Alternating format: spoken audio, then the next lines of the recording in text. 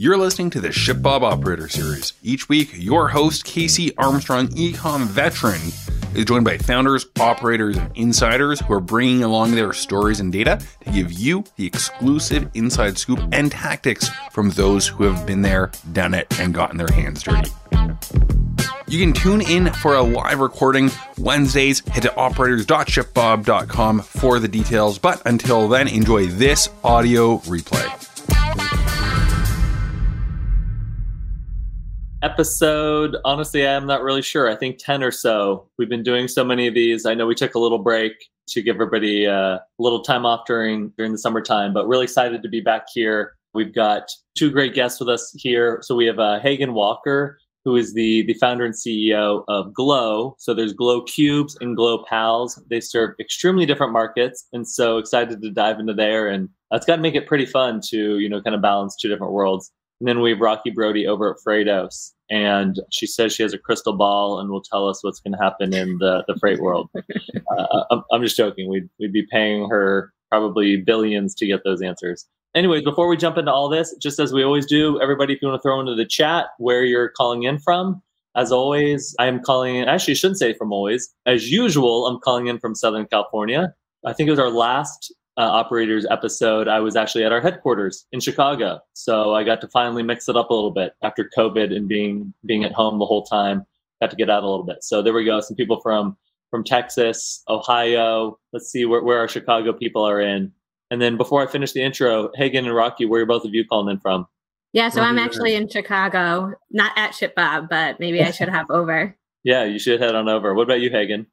I'm in Starkville, Mississippi, home of Mississippi State University. So perfect. We was joking, obviously, that we should just chat about SEC, and I'm a Pac-10 or Pac-12er, so it's been a dreary decade for us. Anyways, that's not what we're here to discuss. So again, with Hagen and Glow, he's got the Glow Cubes, which are liquid activated, light up drink cubes, which are of course fun for adults and kids as well. And then he has his Glow Pals as well, which are light up sensory toys for children. Sells them directly to consumers, but also you can find them in retailers all over North America, like Macy's, Nordstrom, SeaWorld. I'd love to hear how you got into SeaWorld. And then I believe you sold over 4 million products, which is a very large number. And then Rocky's over at Freightos, which is one of our premier freight partners for all of us. I think freight and supply chain have just been top of mind outside of us wanting to get our products to the end consumers, where, we at ShipBob really come into play from the Freightos standpoint. We have to get our inventory to our fulfillment providers or to our house or to our own warehouses if we're fulfilling from there. So we'll jump into, a bunch of our questions. Looking into the chat, let's see, we've got Sebastian in Toronto, China in India, another person in Vancouver. So as usual, we've got some people coming from overseas, and we got some people in New York. So to start off, let's go with you, Hagen. This started off as like a class project. You were interning at Tesla, who's had quite the ride. Tell us a little bit, like, how did this get started? Yeah, so this was born out of a classroom project at Mississippi State about 5 years ago at this point, right around the same time that I was headed out to Tesla Motors to intern. A friend of mine had this idea. Actually, one of her professors, she was in graphic design, gave them a project, and the idea was to draw someone's eye to a product or a brand. And they were each given something to base this around. And so Kaylee was given a small teacup, and she said, well, if the drink lit up, then people would look at it. And so I was studying electrical engineering at the time. She kind of asked me for some help, and ended up getting an A on that project. We got referred to the Entrepreneurship Center here at Mississippi State, and it was born out of there. And so about a year after we started, we were starting to manufacture products and getting them sold. And a mom reached out and told us about this story where she had found our Glow Cubes in a drink at a restaurant somewhere and took one home and put it in the bathtub for her son, who had autism. And it was the first time in months that he had taken a bath without crying. And so our team here kind of ran with that story and used that technology that we developed and patented to also create this kids line of light up sensory toys. And so we use the same technology behind both, but yes, vastly different markets. So that's been a fun ride. We say kids and cocktails internally. So yeah, so sometimes they can go together as you juggle the craziness of kids. So we'll come back to the cubes in a second. And in a bit, I'd love to talk about, from a marketing and distribution standpoint with Glow Pals. Talk me through that. So, I guess, how does the product help kids with autism? I'm assuming the market is, more general for kids across the board. And so talk us through the thinking there. Absolutely. Yeah. So it was very exploratory for us. I'm 28 and don't have kids. And so this was a whole interesting field to kind of land in. But particularly with kids that have autism, if you can help redirect their senses to something else, it can really help calm them in stressful situations. Something like getting in the bath where they're feeling sensation of water all over. It really helps. But we also see it used in a ton of different areas. We've seen even optometrists use it for eye tracking with young kids. We see cause and effect because they're liquid activated. So you put them in water and, they turn on, you take them out, they turn off. And then they're just fine. We 95% of our, customers just buy them because it's a fun toy. Yeah, I'm gonna have to buy some for my kids. I know I told you earlier I'm a Glow Cubes customer, and so maybe we'll get some presents for the kids as well. So you were interning at Tesla.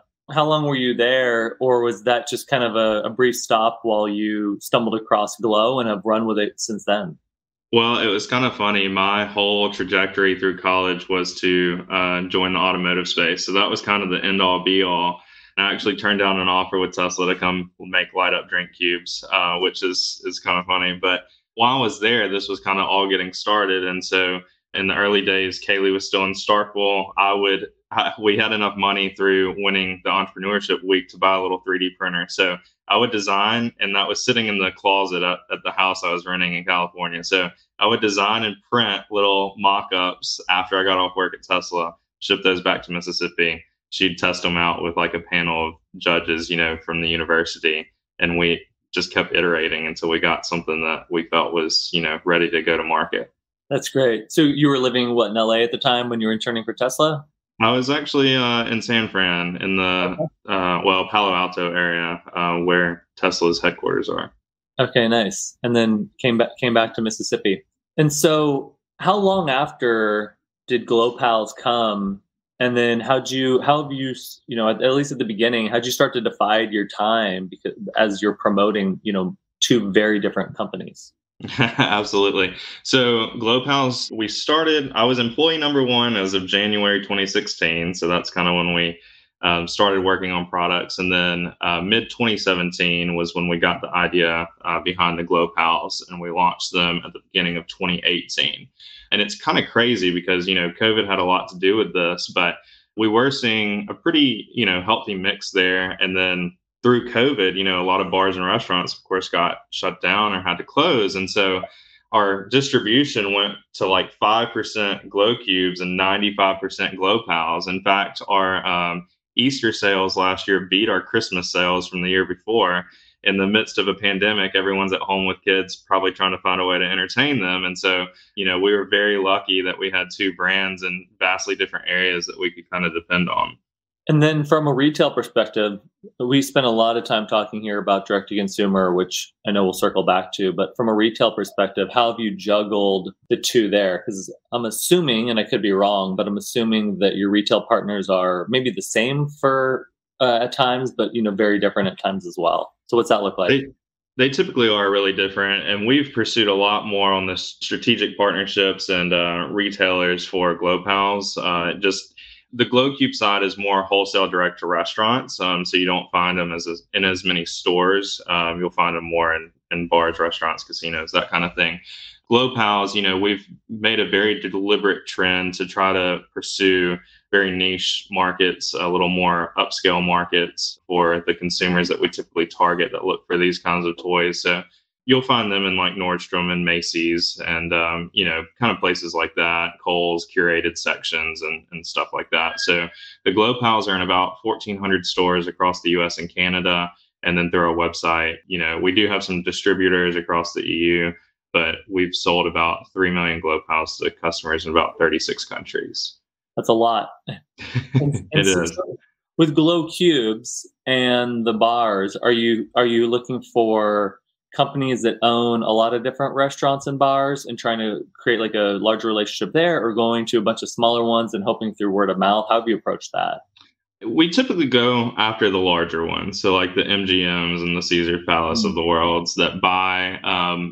Sometimes it differs, so they're dishwasher safe, so they can be used, they can be washed just like dishes. But typically, we see people use them more as a promotional item. Sometimes they'll even include them with the drink, but not in the drink, so that you get that experience of your drink lighting up yourself when it gets to the table. So that's pretty cool. And then with Glow Pals, who was your first retail partner? How'd you go about that?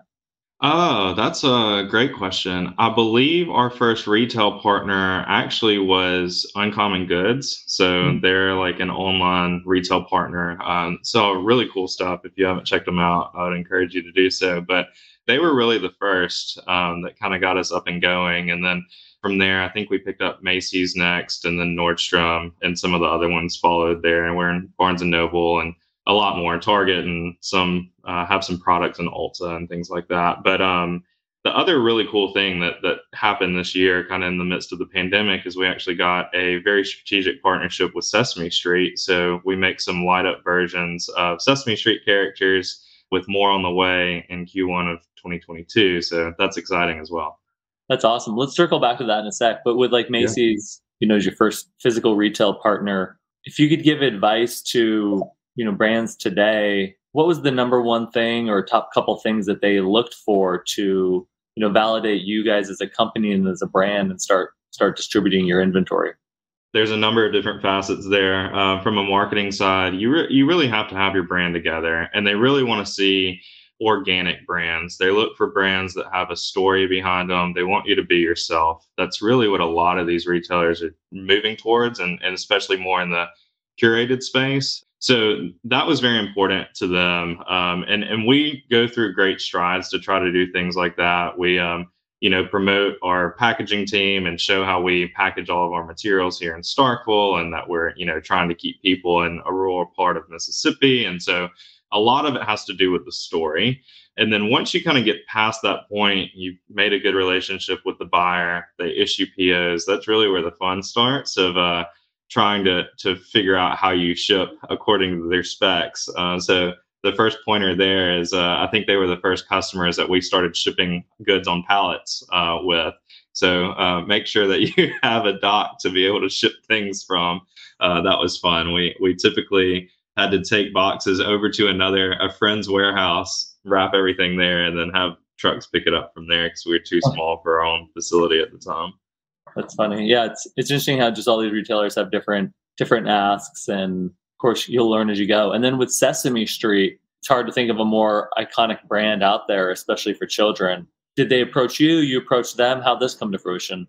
Yeah, they actually approached us at New York Toy Fair in 2019. And you would think, as big of a company as they are, that would be a very monotonous corporation to have to deal with for, trying to solidify a partnership. But they're awesome to work with. And it's really cool. We're one of only a handful of companies that have the license for Julia, which is their newest Muppet, I guess. And she actually has autism. And so they heard the story of kind of how we started the Glow Pals, and it kind of came full circle. So that helped us get into Barnes and Noble, Kohl's, as well as SeaWorld. So SeaWorld actually owns Sesame Place, but we're also in some of the other places as well, like Busch Gardens and, of course, actual SeaWorld. So that's pretty cool. And then as you think of your retail partners, let's just say with like Glow Pals, because, your volume is so high there, and you don't need to share specifics, but do you see a pretty big mix where, hey, you're in 20 different retailers, but only 2 of them really move real volume? Is it pretty distributed? How do you look at that? Well, I would say our distribution is kind of interesting as well, because going back to kind of the curated part of this, we rely heavily on a lot of smaller toy stores and things like that as well. And so it's very interesting. There's a lot of seasonality to it. We see probably 70% of our Glow Pals revenue happens at the end of Q3 and Q4 as people gear up for Christmas. But we've been very lucky with most of the SKUs kind of selling along the same rates. We can kind of sell them in case packs that contain all of them. We've been very lucky that we haven't really had anything fall off there on that end, or a color that people really don't like or something like that. That's good. And then what about with the Sesame characters? How many different Sesame characters do you guys have live today? Right now we have two. We have Elmo and Julia. So they just launched about 2 months ago. And then we'll launch Big Bird, Abby Cadabby, and Cookie Monster in Q1 of next year. Okay. That's great. Abby Cadabby? Yeah, so she's a new one as well. She's not too old, but yeah, she's a little magical character that has a little magic wand and stuff. So we're trying to plan something pretty cool for her. That's great. I need to refresh on my Sesame character again. And then let's start moving into some of the manufacturing side. You manufacture overseas, domestically, combination of both. How do you approach that? So we manufacture the products overseas. We have 3 joint factories in China in different provinces there. And then we ship everything back here, and we actually fulfill all of the orders from right behind me. So we're actually located, we just renovated an old theater for part of our e-commerce facility. So there's actually people back there working right now, but it's pretty cool to be in an old theater and have a warehouse here. But so we do all of our design, all of our fulfillment, all of our QC right here in Starkville. And how has that been over the last couple of years from just the manufacturing side, lead time, costs? And I know there's a lot there, but then also as you strike these larger partnerships and they want to order in bulk and you're trying to get stuff over to them as soon as possible, how have you been able to navigate that? Oh, it's been fun. It's been crazy. I mean, something recently that happened was we actually got a deal with QVC, and they wanted to ship items, direct import from China. And we just couldn't make it work because of the lead times. And so we actually had commissioned for, that product to be made over there to ship directly to them. And then kind of at the tail end of manufacturing, all of these lead times with shipping were going up. And so we had our US team also make the same amount of goods, and we shipped from here to kind of offset that. So what we try to do is at least keep a certain amount of safety stock in the US at all times. So if things like that happen, especially through COVID, we kind of learned some of this the hard way, trying to find ways to mitigate that. So actually in the midst of COVID, we only had 1 factory over there. And the reason for bringing the other 2 on and kind of sharing blueprints across was having them in all different provinces. If one got shut down because of something, we could kind of migrate to the other and they would be ready to go. Something else we do to kind of expedite this is we ask all of our factories to kind of have raw materials for a certain amount of products on hand so that they can start production immediately without having to do a whole lot of sourcing. That's a little bit of our combination of trying to mitigate some of that. Of course, even with all of that, it's still been tremendously hard. And I joke all the time, and Rocky can probably attest to this a little bit, but it's funny that you can buy a $3 product off Amazon and you get end-to-end tracking, and then you have a $500,000 shipment coming from overseas, and it might just appear at your door 2 months later, and you have no idea, where it was or what that process looked like, which is always so funny to me. But one thing on that really quickly, I do tell people all the time that if they had to push our freight container in the ocean, we'd know exactly where to find it, because it, of course, would light up. So there you go. You just zoom out on Google Earth or something like that. Right on Google Earth. And so I've got some Freightos questions in one sec. Before we get there, so you have 3 manufacturers in China in different regions to build in some type of redundancy. When, I guess, did that light bulb moment go off for you, or where in the journey, the Glow journey, did you say, hey, we need to start building some redundancies on the manufacturing side? Or was that like a COVID? It was definitely during COVID. We've had a lot of those epiphanies. Like I said, I've never done any of this before, electrical engineer over here trying to be a logistics manager. And so you kind of learn some of this as you go. Something else, like early on, you hear a lot of things about protecting IP in different countries and things like that. And so actually we started with 2 factories. We had one make the plastics, one make the electronics, and we'd ship them to the US and assemble them here just to try to protect some of that until we trusted one of the factories over there enough to do that. It's kind of funny. I don't want to overstep this conversation too much, but one thing that's been kind of difficult lately is tariffs. And it's kind of counterintuitive for us because we're bringing things here, trying to create more jobs in the US where we can with packaging and fulfillment. But what ends up happening with the tariffs is if you import children's toys that are complete, there's actually not a tariff. And so it'd be a lot cheaper for us to get everything manufactured in China, import everything, as a finished good. And so that's been tough because it's very counterintuitive and, takes jobs away from US people. So, yeah, there's a lot of examples like that, which when you zoom out, don't really make a whole lot of sense. So, Rocky, I've got a bunch of questions for you, but Hagen, if you can explain to us how you came across Freightos and how you use Freightos, because I know a lot of people are not necessarily over familiar with, Freightos as a product. And we love Freightos, by the way. It's very interesting how, I would say, archaic the FTL and LCL shipping world is. Like I said earlier with the tracking, it's kind of like pulling teeth in a way. And the old way of doing things is you'd reach out to somebody, you'd set up an account with their certain, with a freight forwarder. You'd ask, you'd send over a packing list and tell them where to and, where from shipments are needing to go.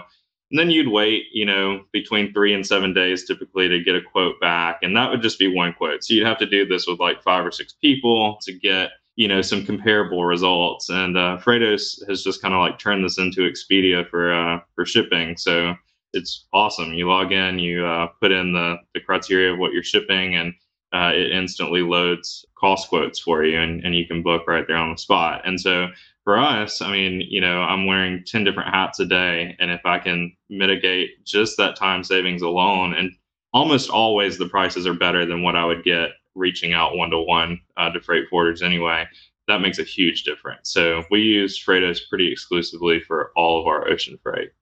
That's great. And Rocky, I don't know if you all use that slogan yourself, or maybe you can steal from Hagen today, but there we go. The Expedia of freight. Yeah. I like that. So Rocky, if you could expand on that a little bit. So Freightos comes in, you provide them a bunch of different quotes. Where do your services begin and where do they end? Yeah, so it's actually really interesting because conceptually it's great to hear it from Hagen, who, is coming at it not from, you said that you're an electrical engineer, turned logistics manager. I think many of our businesses are like that, where they're not, for many of our customers, where they're not coming from a logistics technology background or a supply chain management background. They're starting a brand, just like many of the people who I see are probably on this call today. And so you're not coming at it from, certain expectations for what happens in the world of freight. You're looking at, okay, how do I book travel? And how do I book an Uber? And how do I book a vacation place? And so I want my freight to work just like that. And they kind of expect that of the world of freight. Whereas I think people who have been in the freight industry for a long time are still, we see many people who just love the relationship that they have with an individual freight forwarder. He's a guy on my block. Freight forwarding is traditionally a very localized industry. And so you'll see lots of, people searching on Google, let's say, for freight forwarder in Florida, and they want that person on their block. So kind of going back to it, I think that where we come in is very much like a marketplace model. And that's really important that we talk to our customers all the time about the fact that we are not trying to be a freight forwarder. We're not trying to actually provide that service where we book and execute people's shipments, but we're trying to break open the transparency of the market. We're trying to say to them, here are all of your choices. Here's all the ways that you can compare quotes and reviews like you would any other product that you would buy or service that you would buy on a marketplace. And we expect the same of freight. So when you're ready to ship from Shanghai in China to Chicago, where I am today, I want to be able to go online, search for what I'm looking for. So that would include the dimensions that I'm looking for and the load, the load and the origin and the destination and when I think my goods are going to be ready. And then I want to see, just like any other marketplace, the rates coming from lots of different logistics providers. And then I can look at, the reviews and what other customers' experiences have been. And then they are going to handle that actual shipment. So we are not actually the ones who are executing that shipment.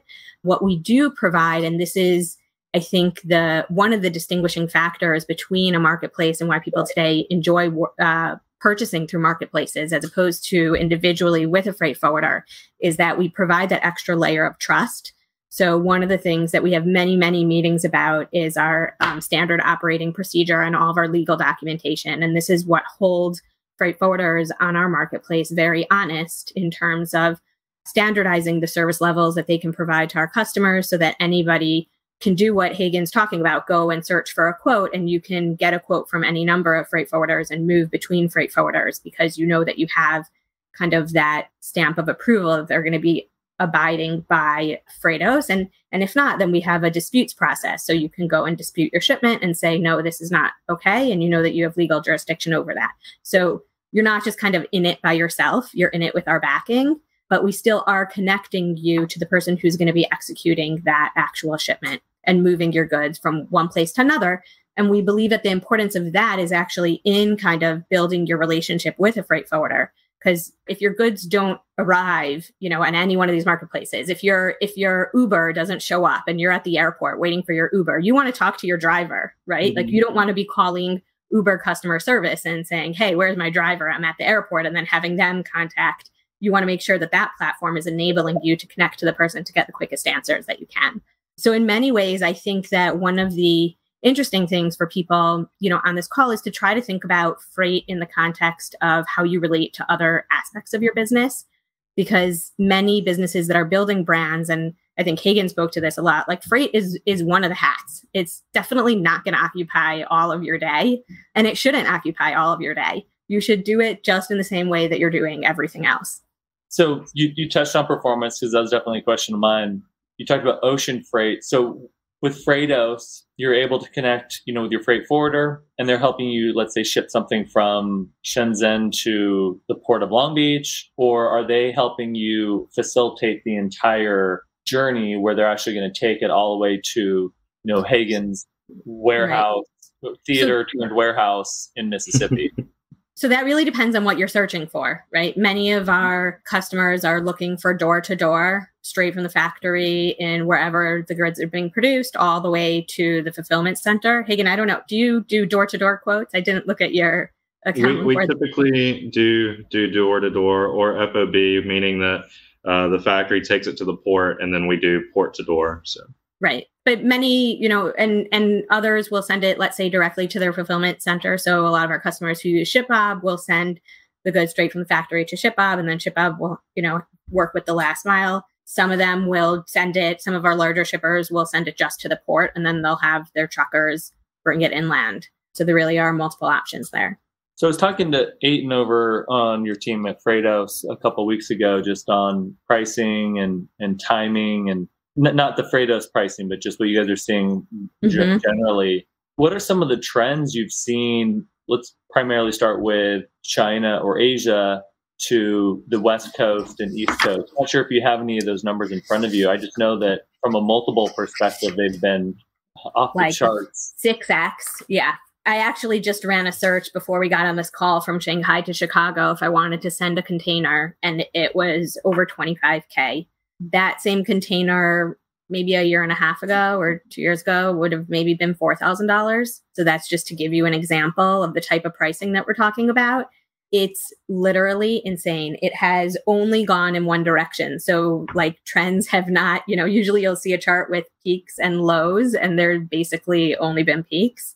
We see seasonality in terms of peak season. Usually we'll, in a typical year pre-COVID, so we would have some differences in pricing around Chinese New Year. You would see that demand kind of dips down and the factories are closing in China, and then post Chinese New Year, the prices are typically a little bit lower, and then they'll start to climb towards peak season as people are ordering goods for Black Friday and for the holidays and trying to get those goods out in, let's say, July, August, and then they'll kind of climb and then they'll dip again.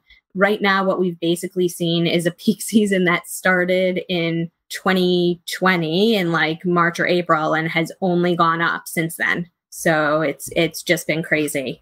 And there's a number of reasons that kind of contributed to this at the same time. So I can talk about some of those. And it's interesting. I'll start with, even before talking about the reasons, I work in freight, and, Hagen, you also now know about freight, but you definitely probably don't dream about freight at night. Many of and with the prices as they are now, I do. Don't worry. Yeah, maybe you do. I don't know if you also talk in freight puns all the time, but that's another thing that we do all the time.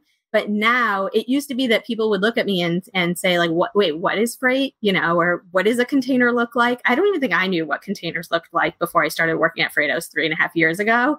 Now I see them everywhere I go. I'm not sure if containers are just on the road much more in the past 3.5 years, or if I'm just more aware. But right now, because of what's going on in the industry and the skyrocketing, freight pricing, it's all over. The Wall Street Journal just had an article 2 days ago about how toy prices are going to skyrocket because in the end of the day, any brands like Glow are going to have to foot that money somewhere. So we run a bunch of surveys showing that different kind of approaches to how do you sell a product for $3 and what happens when the cost of bringing that product in goes from a container that used to cost $4,000 to a container that now costs $25,000. And we actually ran one survey. I'll bring you some information in January. And then we ran it again in June, asking the same question of, what supply chain difficulties did SMBs experience during the pandemic and how did they kind of adapt? And so in January, 34% said that they increased prices as a result of the end product. And when we ran the same survey in June, it moved up from 34% to 46% that said that they have increased pricing. So I think people, when they were trying to absorb that price in the beginning, they've now realized that they just can't absorb that price anymore. It's going to get to the end consumer in the end of the day. And have you seen things plateau a little bit, or have you seen them continue to rise? Because I know the go-to answer, at least a month ago on containers, was like $20K. Obviously, it depends on the final destination. So I don't think that we're expecting it to go down at any point in the next, definitely. So here's where we get to the point where I don't have a crystal ball, right? Yeah. But we do know that there are certain reasons that have caused this, right? And so in order for it to go down, those reasons would have to go away. And so those reasons are basically, we saw that at the beginning of COVID, the carriers were expecting a slow down in demand originally. And so they were limiting their capacity and trying to boost those prices. And then we quickly saw, we saw things slowing down in factories in China and stuff like that. We thought that freight was actually going to kind of disappear in terms of demand or at least decline. What actually ended up happening in, March and April was that as soon as those factories opened up and as soon as the pandemic started to hit the rest of the world, the preference of the consumer really shifted from services to buying many more products. I don't know if have you seen this, Hagen, in your sales kind of just going through the roof?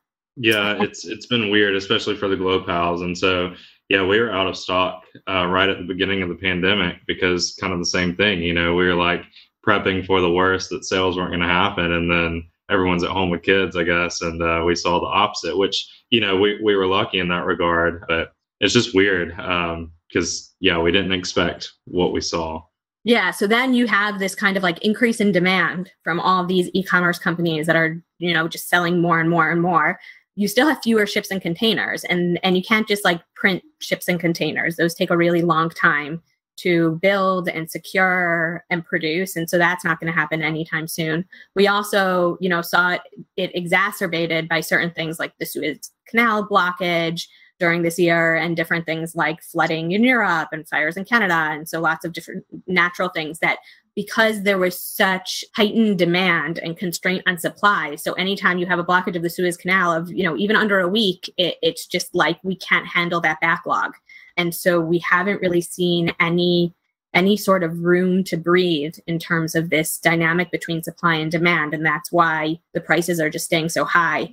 The amount of capacity right now on carriers is close to 100%, which is just unprecedented. And it's really the biggest struggle that we see from all of our customer conversations is just getting your goods on a ship, even though they're so expensive. But I just want to be able to move them so that I can sell them at my warehouse and I can have them for Black Friday this year and Christmas.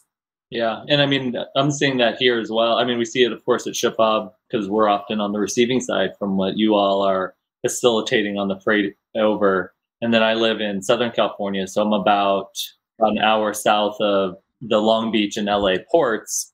And I grew up here and I've mentioned it on this, on operators before, but, I was going to the beach every day that I could as a kid. And obviously I wasn't looking for it, but we never saw container ships in the ocean where I am. And now it's like, I remember the first time going to the beach during COVID, we're driving down. My son's like, "Are those warships?" And I'm like, "Huh?" And I look out there and it's just the seas littered in container ships. It's almost like a three-day backlog to even get to the port. It's crazy. I've never seen this before. And I'm like, okay, like that will dissipate, over the next couple months. And it's like worse now than ever. And so again, I know the LA and Long Beach port is a major hub for the world, but that's just one of many, many ports just to see it firsthand. A colleague of mine, she was flying back from LA to Chicago a couple weeks ago, and she took a picture, as the plane circled over. And I should share this somewhere. It was pretty fascinating where it's just, and she's like, the picture doesn't even do it justice, but it was just, the ocean was just covered in ships. It's crazy. And That's crazy. And we even saw some customers actually diverting their goods. So shipping to East Coast and then trucking it over, or shipping to Canada and trying to get it down. Like people were just trying to get in whatever way they could. Yeah. I think Peloton's trying to fly things off of ships and get crazy. So Hagen, how's it been for you all? How have you navigated that? And then have you looked at all into manufacturing in the US, or does that just not make sense right now? Yeah, it's kind of sad, but the cheapest quote and we check periodically, but the cheapest quote last time I got was 500% higher than the cost that it is to produce in China. And so, I mean, even with containers being $24,000, that's fraction of what it would cost to actually manufacture our products over here. We would love to bring manufacturing stateside if there were a way to make it make sense, but we're just producing such a low cost, item, little light up cubes, and you get 4 for $10, that it just doesn't work really for our model. And then from, what Rocky's saying, and, the numbers, of course, she pulled from China to Chicago, what's the impact that you all have seen from both a cost perspective, but also a time perspective to get things over here? It's crazy. We're not doing things as crazy as Peloton, but we do airship quite a bit more than we did. So, this is something for people that are starting businesses, and this is how we had to start before really understanding, ocean freight at all. But talking to your local reps, your UPS, your DHL, your FedEx reps, and trying to get some just preliminary accounts and rates set up to be able to get goods back and forth. And of course, as we've grown, those have gotten better. And it broaches a whole nother subject of trying to figure out, getting TSA import clearances and all that kind of stuff for different goods. But it's just been a mess, and every day is a little bit different. You find things that previously, I mean, obviously we have all of our safety certifications for 36 plus countries, but you find things where, because customs is so backlogged, you get something that's flagged and you have to submit paperwork and, X, Y, and Z. So we're seeing constraints not only in costs or increased costs, we're also seeing just this whole chain kind of have different kinks in it that we haven't seen before. So that has made things a lot more interesting. So I want to jump into some of the marketing stuff. We can end on a high note and a fun note. We do have 2 questions from the audience. So the first one is for you, Rocky. I might botch some of it. And so if you need to answer the question differently, go for it. But Anthony's asking, with Freightos, do you expect importers and exporters to conduct multiple what-if scenarios to get the shipping intelligent, or scenarios per deal? How are you all figuring that out? And then his final question was, what is the average number of scenarios does Freightos expect per deal from the client? Or maybe that's how you guys are. Maybe is Anthony, you think, asking about how many searches someone would run before they decide on which quote to book? Maybe that, yeah. So again, you can interpret. Yeah, so I mean, that really depends on which stage. Oh, great. This is a great way of chatting with someone even when their video is not on. Thank you for answering, Anthony. You learn new things with these platforms every day, So I think that really depends on what stage the customer is at. So we'll find people who are really in the research phase and they're just trying to price out. I see some questions that are popping up here from people who don't even have a product yet launched, and they might come onto Freightos and say, well, if I'm pricing this product at X, how much is it going to cost me, and how many units can I fit into a certain shipment, and would I ship by air or by ocean, and trying to price it out. And so we'll see many searches that somebody will conduct before actually choosing when to book.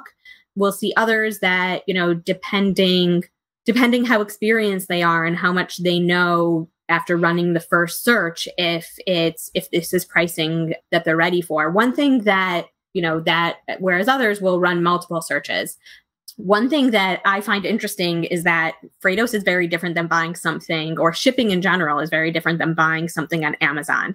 And so, you might search for a pair of shoes every day. You can buy a new pair of shoes every single day if you want another pair of shoes and you just love shoes. But shipping comes down to the fact that you actually have to move your goods at a certain time from point A to point B. And so I'm not going to be shipping today and tomorrow and the next day unless I have to move those goods.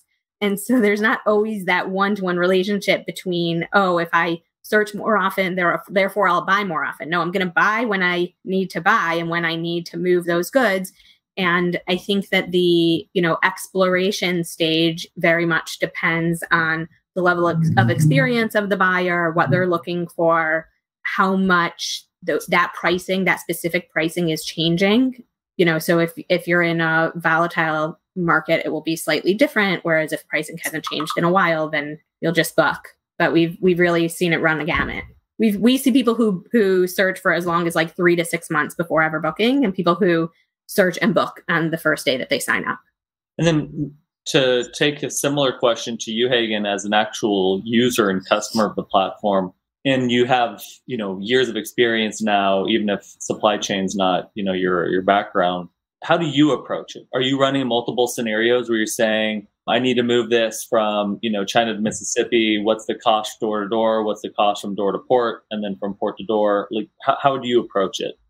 I would say now we do run different scenarios. Previously, I kind of knew that, Ningbo to, from that port to our door here in Starkville was X. And I don't remember, probably somewhere in the $4,000 range. And now it's like probably 12. But, so now what we'll do, because there's a lot of intermodal transport options in China, is, I'll ask our factory, and they're right down the road from one of the factories right down the road from the Ningbo port. And, they have, real-time communication basically to say what's port congestion like. And if it's bad, we'll ship things by truck 3 or 4 hours to Shenzhen or somewhere, Dongguan, somewhere else, and try to ship it out of a different port there on the origin side. We typically haven't, had to do that up until COVID, but that is something, I would say that if you do have suppliers over there and you have a good relationship with them, that's always an option. And they can, of course, just bill you as part of that when you get invoiced for the goods. So I would run several different scenarios with pricing the way it is now. And with that example, I love that example. Have you found both, when you're looking at these scenarios, are you more concerned on, all right, instead of 12K, it's going to cost me 9K? Are you saying, instead of 3 months, there's a backlog or not a backlog, and I can get it here in a month and a half? What is the transparency you're getting there, both in cost and time, and how are you juggling those? I would say that we're pretty weighted heavily on cost. So typically what we do, which is kind of, maybe counterintuitive, I try to get the cost as low as, pre-pandemic times as I can. And then what we'll also do, our factories are very good with this. And now that we have some really good air shipment rates in, I might do something where we'll sit down and we'll figure this out through a spreadsheet or through our inventory software. We'll say, well, our run rate is X. We need 20% of this delivered by Y, and I'm going to ship that by air. It needs to be here in a month. It's not going to make it with sea shipping times right now. We just know it's not. So we're going to ship that by air, and then the other 80% we'll ship through the cheapest port that I can find, and it'll probably be here in 2.5 months instead of the normal 40 days or something. So That's kind of, there's some math on the back end to try to figure out that, but you're doing the best you can to try to keep your margins where they need to be without having to raise prices for your customers. And from a time perspective, are you seeing like a 50 to 100% increase? What are you seeing firsthand? Yeah, I booked something 24 days ago, and it will leave port tomorrow. It will leave port? It will leave port tomorrow. So at least 100% increase on delivery times, if not more. Wow. And did you have to modify the port origin or no? On that one, the prices were very comparable. And so, I didn't want to add complexity on the front end if it really wasn't going to change anything. So how are you planning for again, you've got two very different product lines, and you sell direct to consumer and you sell B2B. How are you preparing for the holiday season and from lead time to cash flow? I'm sure it's a really simple answer. Well, no, it's really not a simple answer. I know, I'm joking. It's the most complex not a simple answer at all. And it's funny, I always talk to people about this. And I as you're starting a business, you always want to sound good. But at the same time, I think it's pretty important to be like brutally honest. Cash flow is a huge concern, and especially when you have physical products. And so for us, things on revenue are looking great this year. We're up, over double from this point last year. However, as we onboard all of these new clients, SeaWorld and Barnes & Noble, all these places want like net 90 terms. And then, even if you have terms with your manufacturers, those probably are due way before now with these COVID extended shipping times, way before you actually get the product. So you're paying on one end, and then you're basically becoming the Bank of Glow for $500,000 or something until you get it on the other end. And to compound that even more, historically banks don't want to give out lines of credit unless you have AR to back that up. So accounts receivable to kind of act as a way of repayment if something terrible happens. But as you're prepping someone like us for Christmas, those are future orders that we can guarantee we're going to get based on what we did last year and the year before, but we might not necessarily have the AR right now to back it up. So it's a very, very interesting scenario of literally trying to put the pedal to the metal with just enough cushion in there to make sure that everything, stays on course, if that makes sense. It's just so many businesses, from the outside looking in, it's like, oh, I'm sure this is a smooth ship. And then it's, it's like the duck analogy underneath the water. They're just kicking like crazy, just towing that line. Do you use a traditional bank? Do you use any of the creative new like e-commerce lending solutions out there to help cash flow it? How have you approached, or are you guys trying to do it so you can float the bill yourself? So like you said, the bank will go ahead.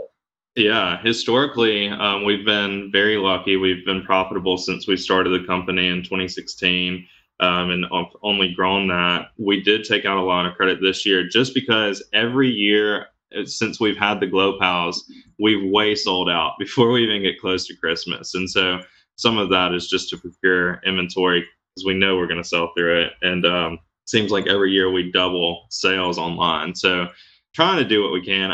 We started this as a student. I've never really had any debt or anything before. And, that's a scary realm to get into, I think, sometimes for a lot of people. But the other side of that is you kind of got to spend money to make money, right? And so as long as your books are looking healthy and you're not using, your credit line to like pay salaries and stuff, then I think it's probably okay to do that. Yeah. It's always such a fine balance. And if you don't mind sharing, what's the revenue split between D2C versus retail? Like, how do you prioritize the two channels? Yeah, that's really interesting. And as we've grown, we've outgrown some tools that we liked. For example, we used to be on Squarespace, and we love Squarespace. It's very simple. We have a in-house design team that can pop some stuff up. We had to move over to Shopify to have something that would integrate with a more robust inventory solution that we have now. And that created all kinds of messes on the back end because everything in Shopify is plugin based, and so you're relying on all these third parties to get a bunch of stuff done. We typically see about a 60-40 split, though, of B2B to B2C. So 60% B2B.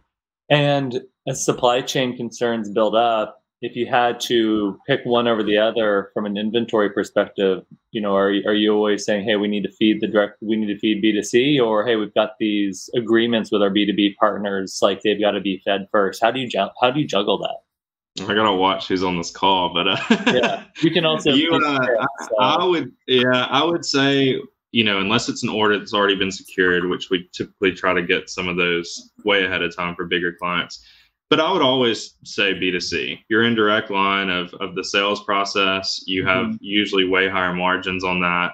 You get to control the whole user experience on that side of things. So I think that's really important. The other side of that, though, is having the clout. Like Glow Pals doesn't have the clout that Nordstrom does, right? And so maybe there's a little bit of a hybrid that if you really had to, trim things down, say you're going to keep these, 3 or 4 keys and then try to do some B2C stuff to keep your margins up. Well, I love what you're building. I could ask questions for days. We're almost at the top of the hour. So I think I've got 2 questions left in me. So I've got one more for you, Hagen, and then I've got a question for both of you, how we end all these episodes. So my last one, Hagen, whether it be, either of the brands, is there any fun marketing initiatives that you guys have done either early on or lately that, really you think helped kickstart the brand and were just a lot of fun to execute? Oh, yeah. So when we first started, something that really kind of let Glow CubeSide take off, we did a collaboration with a guy, as an influencer called The Tipsy Bartender. He makes drink videos on Facebook and YouTube and has, 20 million plus followers or something. Anyway, he did a video on Glow Cubes that got about 9 million views. And so we went from 2 employees to, bringing my family in and friends, printing labels and putting, sitting on the floor and fulfilling packages. So we probably could have definitely used ShipBob's help for that back in the day. I love stories like that. And it's just crazy the channels that there are today, like a single TikTok video, just like, what Good Morning America might do for somebody. It can maybe even have a larger impact and also be more evergreen and just, drive more sales than you could fulfill in, maybe a month. I love stories like that. Yeah. So my last question, Rocky, we'll start with you, and then Hagen, you can bring us home. It doesn't have to be just freight focused, but it costs anything. Rocky, what's your number one tip for e-com entrepreneurs today? I think the number one tip is to kind of break out of all of those assumptions that you've had that things are just going to be planned. If we've learned anything over the past year and a half, it's that things are constantly going to change, and to try to both budget in for those, different unexpected surprises, but also to try to take advantage of opportunities. If I think about what we did back in Freightos in March, before we realized that it was even going to be a pandemic that was going to hit our families and us ourselves, we saw it on the freight side of things as things were closing down in China. And we sat in a room as a marketing team and we said, hey, people are going to end up working from home. We better get on webinars. And then slowly we see how marketing teams, shifted to that. And I think that that's just an example from, my own life.